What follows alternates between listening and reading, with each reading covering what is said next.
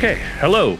I want to start by saying that we're on the traditional unceded and stolen territories of the Coast Salish people, the Musqueam, Squamish, and Tsleil-Waututh nations, and we need to continue to understand the truth of the history of Indigenous people and chart a course towards reconciliation for ourselves and for our organization.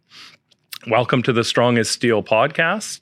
I think we're on episode 3 and really excited to be doing it. I will start by introducing myself. I'm Scott Lunny. I'm the director for District 3 of the Steelworkers.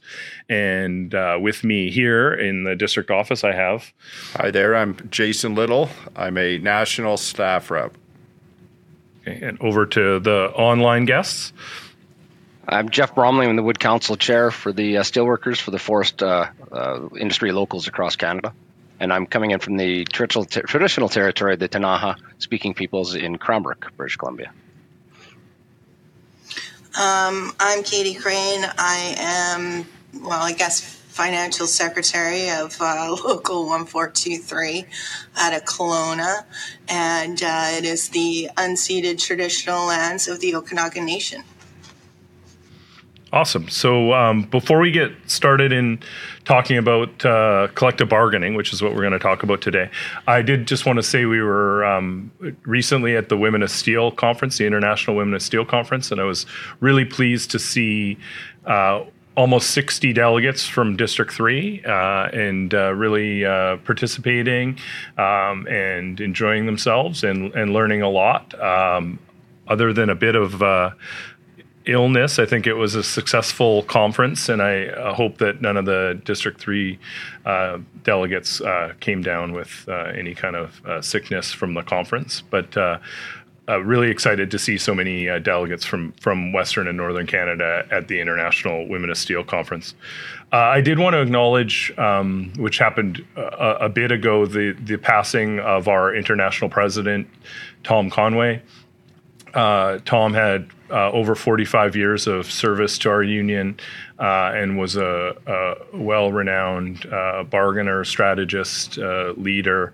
I actually got to meet Tom around 18 years ago when I was a new staff guy from a merged union in Canada, and Tom took a good hour or so to chat with me and as the international vice president and get to know me and give me some advice. And obviously in the last couple of years, I've had a lot of contact with Tom. It's sad his passing, and he will definitely be missed by our union. I also want to congratulate and say that we unanimously swore in Dave McCall, who is the vice president, as the president. So he's now the international president of our union. Replacing him, the board appointed Emil Ramirez, who's the director of District 11, to be the vice president of administration. And then replacing Emil on the international executive board is Kathy Drummond as the District 11 director, who is the first woman as a director on our international executive board, which only took 82 years, but that's progress in any event for our union, and we're in good hands and in good shape moving forward at the international level. Like I said, we're going to talk about bargaining, and so there's been lots of conversations about bargaining in the press, and people are saying year of the union and hot union summer and all that kind of stuff. And there's been some high profile bargaining and labor disputes. The federal public service, longshoremen, the auto workers have been bargaining. We had a big national steel car round of bargaining and labor dispute back east. And right now the Quebec public sector are embroiled in some difficult bargaining. In District 3 in Western and Northern Canada, our locals are constantly bargaining. There's bargaining going on every day. There's settlements every week. So we thought it would be good to have a few folks on who could talk about some recent bargaining that's taken place in our union in District 3 and in Northern and Western Canada. And so that's what we're going to do. So we didn't actually rehearse this, so I don't know who's going to go first. Maybe Katie can go first and tell us a little bit about the bargaining and the labor dispute that took place in her local that she recently resolved. Do you just want me to ramble on, or do you have some specific questions? You can ramble on a little bit at the start, and then we might ask some questions. I don't know. What do you think? Sounds good? Yeah, sounds good. It's probably not a good idea. That's when I tend to swear the most. All right. There is no delay on this, so, what you say might be recorded. That's fine. We started bargaining with Rockwool in Grand Forks, and just for people who don't know, Rockwool is a multinational corporation that produces insulation made out of rocks, hence the name Rockwool. It's actually a really amazing product, which if you ever buy any in your local hardware store is very expensive. They have two operations in Canada, one in Milton, Ontario. They're unionized, not through us. And the other is here in Grand Forks. And that's the one that we deal with. And so we started bargaining. I think we did a proposal exchange at the end of May.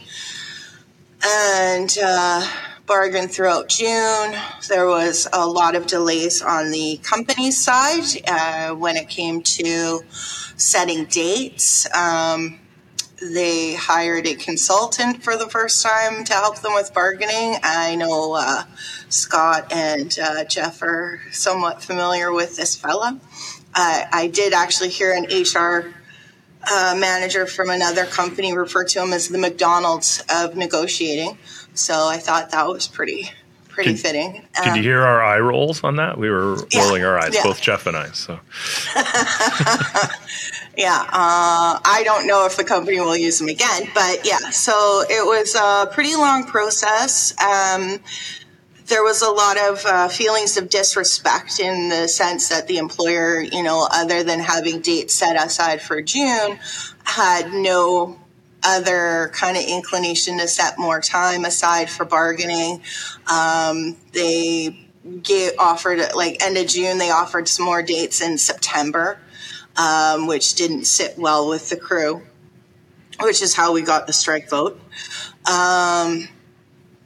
Eventually managed to get some more dates.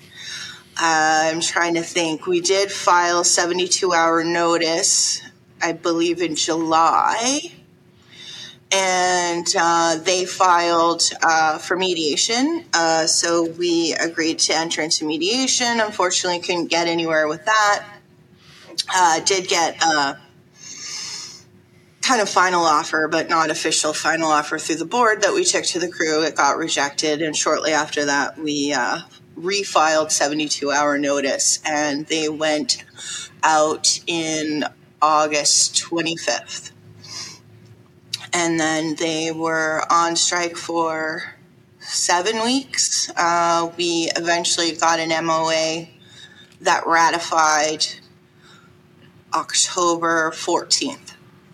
And so I think this is the second week that they've been back to work.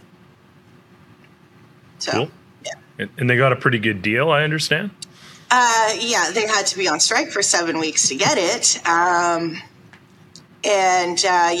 it's a 3-year deal, 13% wage increases just on the wages over 3 years. So 6, 4, and 3. And they got a $4,000 signing bonus, which now we have some grievances filed on that. And some other increases to some of the premiums and things like that. And a lot of language improvements. Awesome. Yeah, no, that's great. I'm going to get Jason to talk a little bit about his bargaining at Rogers, and then get Jeff to talk a little bit about the forest industry bargaining, and then we'll have a bit more discussion about everyone's experiences. So maybe over to Jayson. Yeah, thank you, Scott. So as I said when I introduced myself, I'm assigned out of the national office to national locals, which is generally federal regulated locals. So Rogers, TELUS, we have membership through those organizations. Recently, we came out of a TELUS round of bargaining, which took over 18 months, and it presented its own problems because it's a national local, whereas Rogers is a centralized mainly in the Lower Mainland, and it is primarily a group of craft folks, so technicians that go into people's homes, businesses, and they're responsible for the infrastructure that provides everything from your internet, your home phone, your television, even to your cellular devices. So this is the group I'm working with is a tenured group. They're very educated, very engaged. As we know, engagement is a key aspect to getting a good collective agreement. Some of the challenges that we've had to navigate through this was the Rogers-Shaw acquisition or merger, whatever we're calling it. So it did delay bargaining by a few months. And then once we finally got to the table, we had this history of and a relationship with Shaw, and then we had the unknown aspect with this new employer coming in. So we didn't know who was really navigating the conversation at the table, whether it was Shaw or Rogers. Ultimately, this group recognizes that there was two things that were the utmost importance. Job security, navigating this new employer, and obviously wages or compensation. So we've been at the table now for quite a while. We have issued notice of job action as of 5 days ago. Our first initiation for job action was an overtime ban. So overtime would stop people from attending call-outs if there's outages after hours. We are meeting back at the table on this Wednesday, or coming up on November 1st, I should say. And we hope to get a deal done. The employers recognize the challenges that they have to overcome of a united membership, an educated membership, and a membership that is really, really emphatic that they would like job security with this new employer. They're the ones that have built and maintained this infrastructure for over a couple of decades, and those are the challenges that this new employer has to face in dealing with us. Cool. Thanks, Jayson. Yeah, I think you're giving away that when we're recording this by throwing dates in there, but yeah. Whoopsie. Anyway, Jeff, can you just give us a little bit of a update on where you're at in the BC forest industry bargaining? A couple things first. So BC and Alberta actually has been, with the two operations, we have two large operations in Alberta. I'll start there in Local 1207 bargaining. We reached a deal up in the Rockwool high level mill. It's a really large sawmill, about 330 members earlier in a couple of months ago. A good deal, about 13% over 5 years. So not a bad deal, but $4,000 up front. Positives, improvements on benefits, and improvements to things like boots and some good language that we've negotiated. All improvements, but we ran into a similar theme that I'll discuss as we move into BC bargaining, is that expectations of members are extremely high in the forest industry in the two jurisdictions, but it seems like the employer's done enough just to keep the members somewhat satisfied, but not enough where, in Katie's case, where her members were not satisfied with some good numbers and needed to go on strike to get more. And I found the opposite when push came to shove up in high level Alberta. Our members were right at the edge and didn't step off to go on strike. They decided to kind of hold their nose and ratify the MOA. The same thing happened to us, or is happening to us in Weyerhaeuser Drayton Valley last week, or 2 weeks ago, in fact, where the employer actually final offered us, and the locals decided to take it back to the members. A very similar deal to the Tokel operation, and then. It's an exercise in jurisdictions, because in Alberta it's a little bit different in terms of trying to you can't go, you got to go to mediation. There's cooling off periods. It's a little bit more of a song and dance under the labor code in Alberta than it is in BC, where things are a little bit easier to maneuver. In the forest industry in the interior of British Columbia, 5,000 members north and south. And their collective agreement was up June 30th of this year, and we've been bargaining since May of this year. And it's been really slow. And the employer has actually come to the table with concessions and actually is refusing. To this point, we've gone back and forth. They're refusing to table a wage offer. We've fully exchanged, and they've fully exchanged everything except for a wage offer. And so we've actually had to resort to legal options to try and force them to table a wage offer. It's like they're trying to just prolong it and prolong it and prolong it, and maybe that our members will either get sick of waiting or get frustrated, and maybe because right now we're looking probably at the new year before we even get back to the table. We've got in the way the structure is set up with the North and the South, they're two different entities, the associations that bargain for the employers. And then in the North, there's also 7 independent operations that we have to bargain them to the impasse the same way. I mean, so the plan is to try and get to every operation and every association at the same point of bargaining before taking different strategies, such as a strike vote or getting a mandate from the members. So a bit of a frustrating time in the BC side of things. Members have been pretty clear that their expectations are high, as all our members are across Western Canada, I think. But in terms of duration of collective agreement, the last 2 have been 5-year collective agreements in BC's forest industry, and the members were pretty clear that was too long.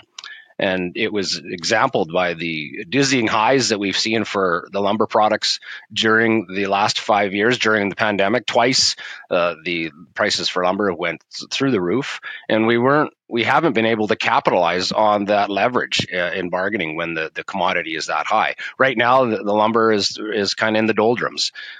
There's been lots of downtime by a lot of the operations in the interior BC, and that's kind of spooked the members as well. And so it's really tough identifying our leverage points in the BC bargaining right now. So we're kind of just moving forward to see if we can at least force them to get to the table with our wage offer to see where we sit. But right now, it's pretty frustrating times in BC's interior forest industry. Yeah, thanks, Jeff. I wanted to just ask a few questions, and you all can ask each other questions too, to get the discussion going. But I just, Jayson mentioned that the employer knew that the members were solid and united. Katie, did you think the company expected your folks to, vote down a couple contract offers and go out on strike, or do you think it was a surprise to them? I do think it was a surprise. Because let's face it, while we might in our bargaining get very good strike vote numbers, we know that the membership generally will give us those numbers as a bargaining chip, but if they actually have to go on strike, they won't do it, or they don't want to. And I think that the employer in Rockwool's case, I don't think that they were expecting it. Yeah. At all. And were your folks that solid going in all the way, or did they kind of solidify based on how bargaining had gone and their feelings about the company's offer and behavior? No, they were pretty solid like the whole way through. I have to give them all credit, and it wasn't just like those core senior guys that maybe are in a good financial position to be off work. Like, there was a lot in the junior and kind of middle seniority list that were like, F this, a lot of it. And I think the high expectations that Jeff mentioned, I think a lot of it is coming from what CPI was in the last couple of years. And nationally, the government, when they calculate the CPI, doesn't include things like fuel and groceries. However, if you look on the provincial, like BC government, they do calculate that. So the CPI for BC is actually slightly higher than what the federal government calculates. So if you're looking at like CPI of like 7% or whatever, like a 2% wage increase isn't enough anymore. And that's what the employees were seeing. And also in this particular industry, they were really busy, which is why they were so insulted by what the employer was offering. And they were really solid throughout. Yeah, definitely. Like, there's some people that want to still be on strike right now. Like, I was at the picket line, I don't know, a month in, and they were pretty solid. And that was a month into the dispute. So that definitely. And affordability for sure is one of the main issues, I think, across every bargaining table that we're at. I think for this one, traditionally, like, their numbers had been slightly lower in past bargaining because it's a small town and cost of living is usually cheaper. But, as everybody saw, like, housing and even rent has gone up. And even in the small town like Grand Forks, like, it's insane. I've looked at housing prices there, and, you might as well be moving to Kelowna for what they're asking there. Yeah, for sure. And thank you for saying F this and not spelling it out. Jason, go ahead. Yeah, I'd be curious, I guess, from our guests, some of the challenges that we've come across as far as engaging our members and keeping that solidarity rock solid. TELUS in its own thing is a national local, so it presents a geographical nightmare trying to engage people. People don't go into the factories anymore. They're either home dispatched or they work in remote sites and things like that. The Rogers group that we're bargaining right now, a lot of them, same thing, home dispatch. So they don't come to a central location anymore. And some of the things that we built our CAT team structures, our communication action team structures through the Building Power program. And we found a lot of successes in not only navigating some of the misconceptions about the bargaining process, but also using it as an engagement tool to build solidarity and keep people rock solid on the line. I'm just wondering if Jeff or Katie, you've had to deal with any similar challenges of keeping that solidarity, especially, Katie, after 7 weeks of being out on strike. Go ahead, Katie.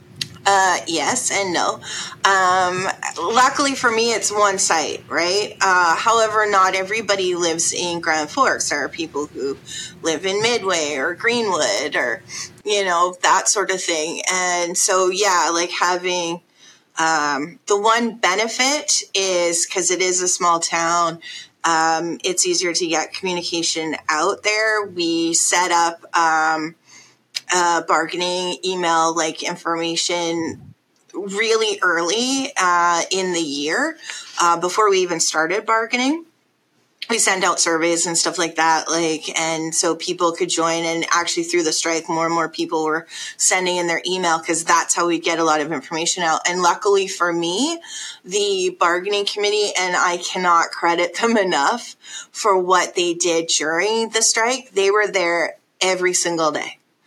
Every day. And we were running 24/7 picketing.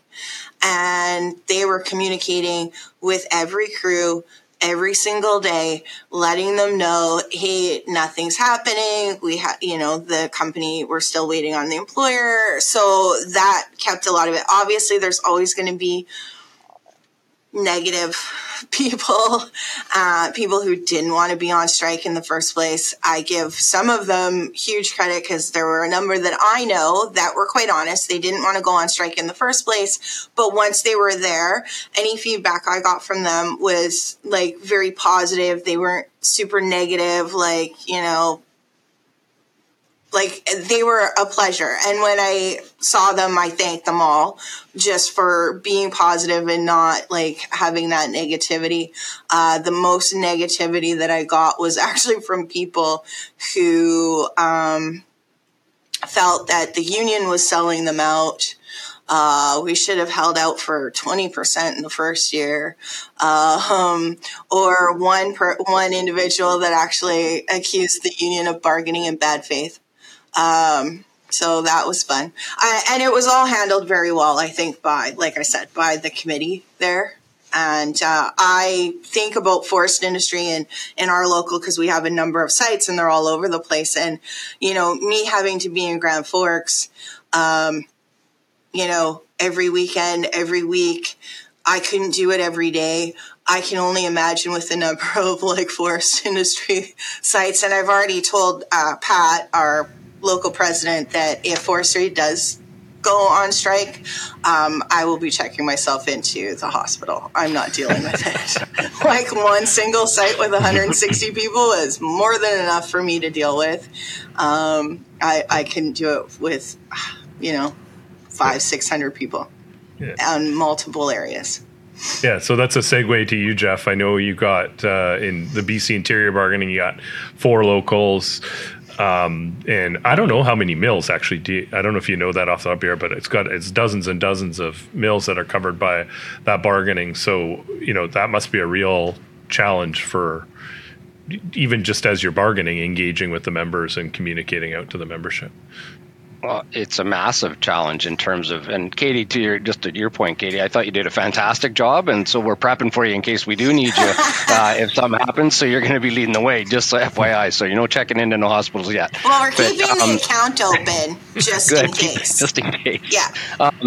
But you're right, Scott, in terms of the dynamic from a standalone operation, about 165 members, so they're in the town that they are, or maybe just on a couple of adjoining towns. With the main table pattern bargaining that we do, or association bargaining with the BC interior industry, to your question, about 35 operations total, north and south, about just under 5,000 members.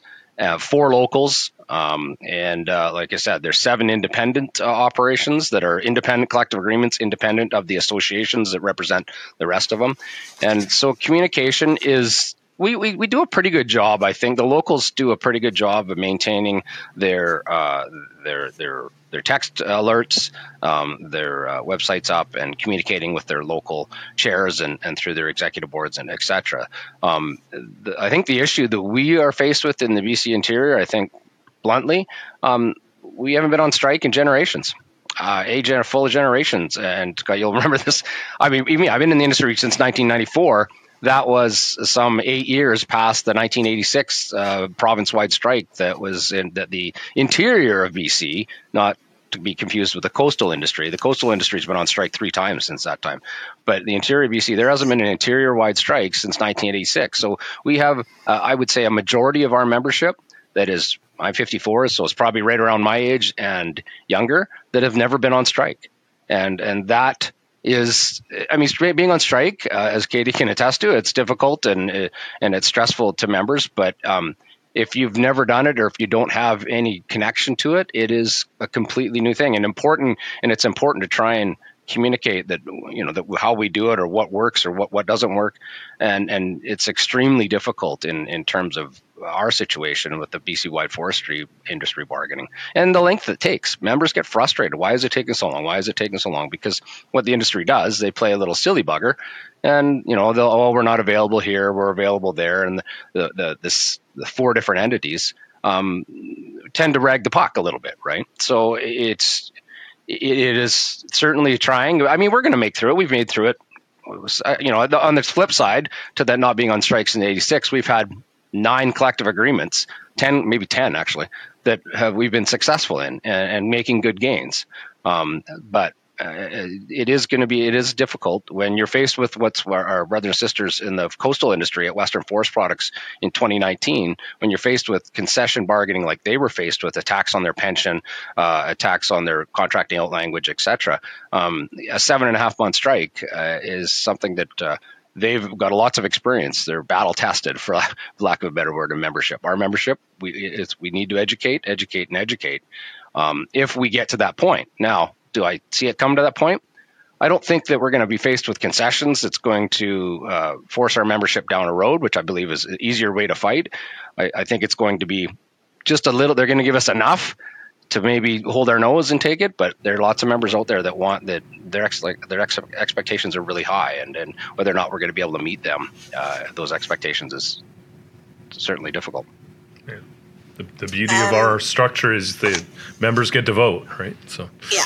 And I should say that just for numbers, for our local, there are 7 certifications in forest industry.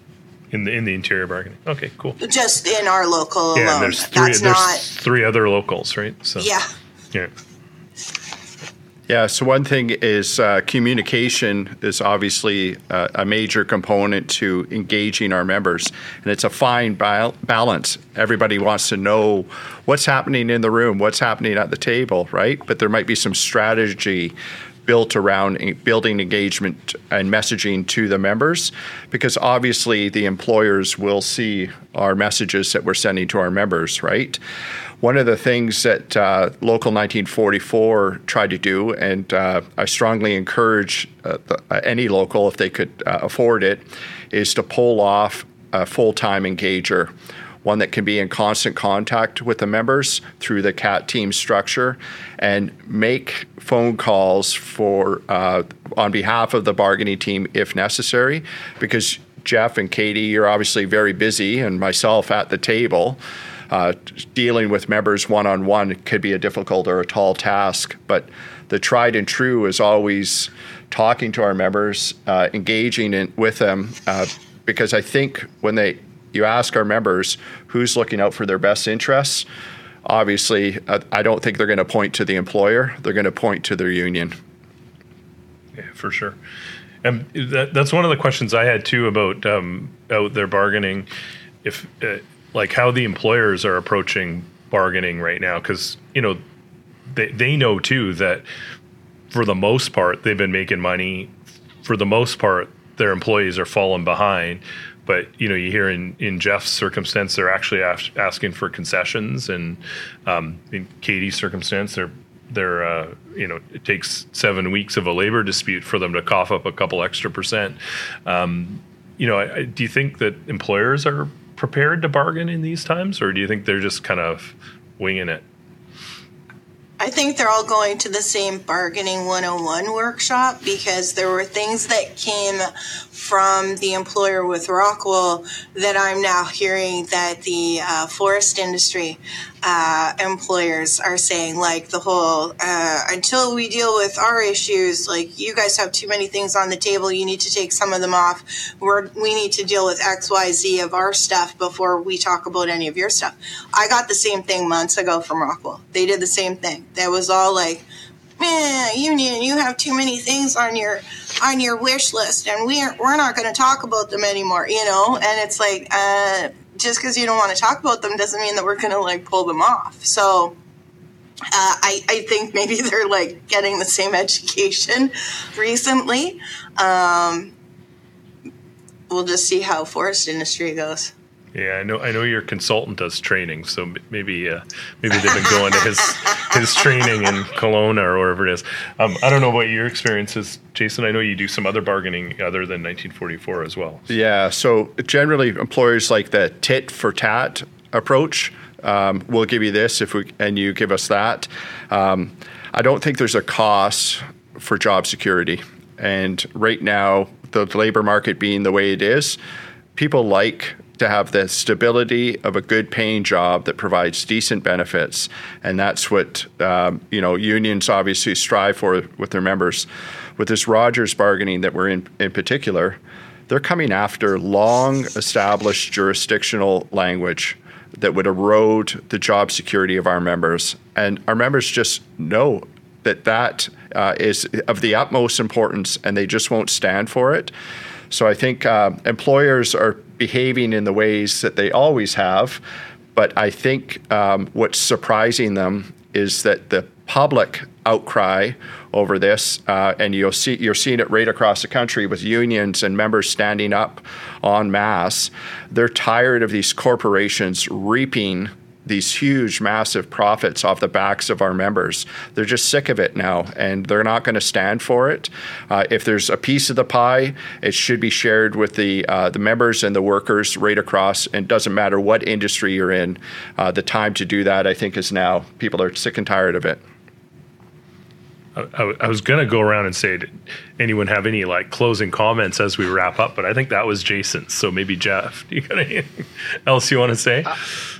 Just to your point about whether or not the employers, the approach they're taking, I think it's a concerted approach, as Katie mentioned, but they're also doing, stuff I think they're hurting themselves. We're in the forest industry in particular. I know it's across a lot of industries, but we're having trouble attracting folks to keep and stay, retain these folks and keeping them in the industry.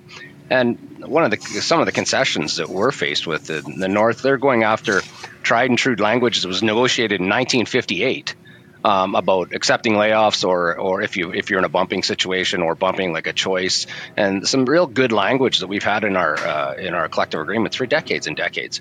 In the South, it's going after scheduling, alternate shifting, and they want the ability to just plunk in this shift, give you 2 weeks notice and say, by the way, you're on 7 on, 7 off, or whatever the case may be. And in the South, we have some good language that controls that. And so that, and I keep referring to them saying, listen, you have trouble attracting folks to your industry, to the mills to work in the first place. Making them work weekends all the time or making them work goofy schedules, stuff where they can't be part of their community, they're away from their families and stuff like that is not conducive to attracting folks into our industry. And so I think they're biting off their nose to spite their face sometimes in terms of this approach. But because I know that in the mills, we're running bare bones. Our members we're shorthanded all the time, and they're just not seeing enough to improve that. And so, to your point, Jason, we're faced with the same sort of concessions. Long-standing approach to attacks on language has been around and worked, but they want something. They want more, right? Okay, cautiously, I asked Katie if you have any last comments. See, I've been doing okay so far. I haven't dropped any F-bombs that I can recall. I would say that, yes, I think there's a theme. It's definitely profits over people. I think that people or workers are tired of it. I think what's helping give that kind of empowerment to workers everywhere, it doesn't matter what sector, whether union or non-union, is the fact that there are jobs everywhere right now.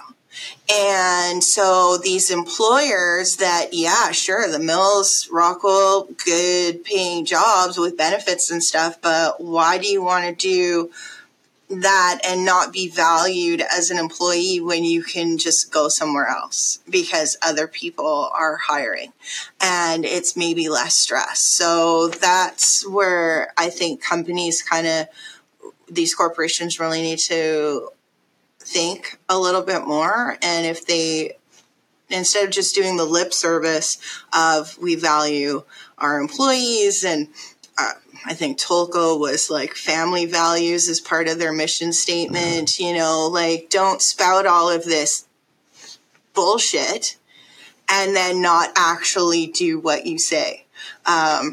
So that's where people are getting sick and tired of it. That's where you're seeing more solidarity. That's where you're seeing people saying, no, we'll go on strike and we'll be on a picket line. And until people figure it out and the employer takes us seriously and, sorry that, instead of, the 300 billion annual profit, you might make 250 because you might have to give your employees something. I will say that trying to do a ratification on an MOA when, the auto industry gets a 10% in the first year, wasn't helpful for our September ratification vote that failed. That was the same day that they announced it, the auto industry one with Ford, I think. So that kind of sunk it. But yeah, it was a good learning experience, I have to say. I don't wish job action on anyone, but there were a number of things that I learned, and I will start putting together a manual to help out like my successors in our local, because unfortunately we haven't, in our local, hadn't been on strike in probably 15 years. So there's nobody in my office that had actively like been a BA during job action. So yeah, that's great. Oh, that's a good idea to prepare your successor. Okay, any more extra last words? Solidarity works. Yeah. It always does. For sure.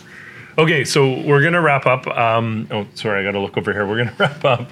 I just wanted to thank the three of you for joining us today, Jason, Katie, and Jeff. But also thank you for what you do, and what you've been doing, helping our members and leading bargaining teams and working to get our members good collective agreements.